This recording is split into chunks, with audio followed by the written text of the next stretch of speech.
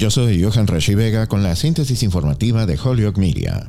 Los cruces de migrantes en la frontera entre Estados Unidos y México han disminuido inesperadamente, no aumentado, desde que expiraron las restricciones del Título 42 y el restablecimiento de las sanciones penales por entrada ilegal es probablemente la razón principal, dijo la administración Biden el domingo. El secretario de Seguridad Nacional de Estados Unidos, Alejandro Mayorkas, dijo que los agentes de la patrulla fronteriza han visto una caída del 50% en la cantidad de migrantes que cruzan la frontera desde el jueves, cuando la administración del presidente Joe Biden cambió a una nueva y radical regulación de asilo destinada a disuadir los cruces ilegales. Mayorkas atribuyó las sanciones penales para los migrantes que ingresan ilegalmente al país, que se reanudaron bajo la ley existente después de la expiración del Título 42 por la disminución de los cruces. Cuando se le preguntó a Biden cerca de su casa de vacaciones cómo creía que iba la situación fronteriza, respondió mucho mejor de lo que todos esperaban. Biden dijo que no tenía planes de visitar la frontera a corto plazo.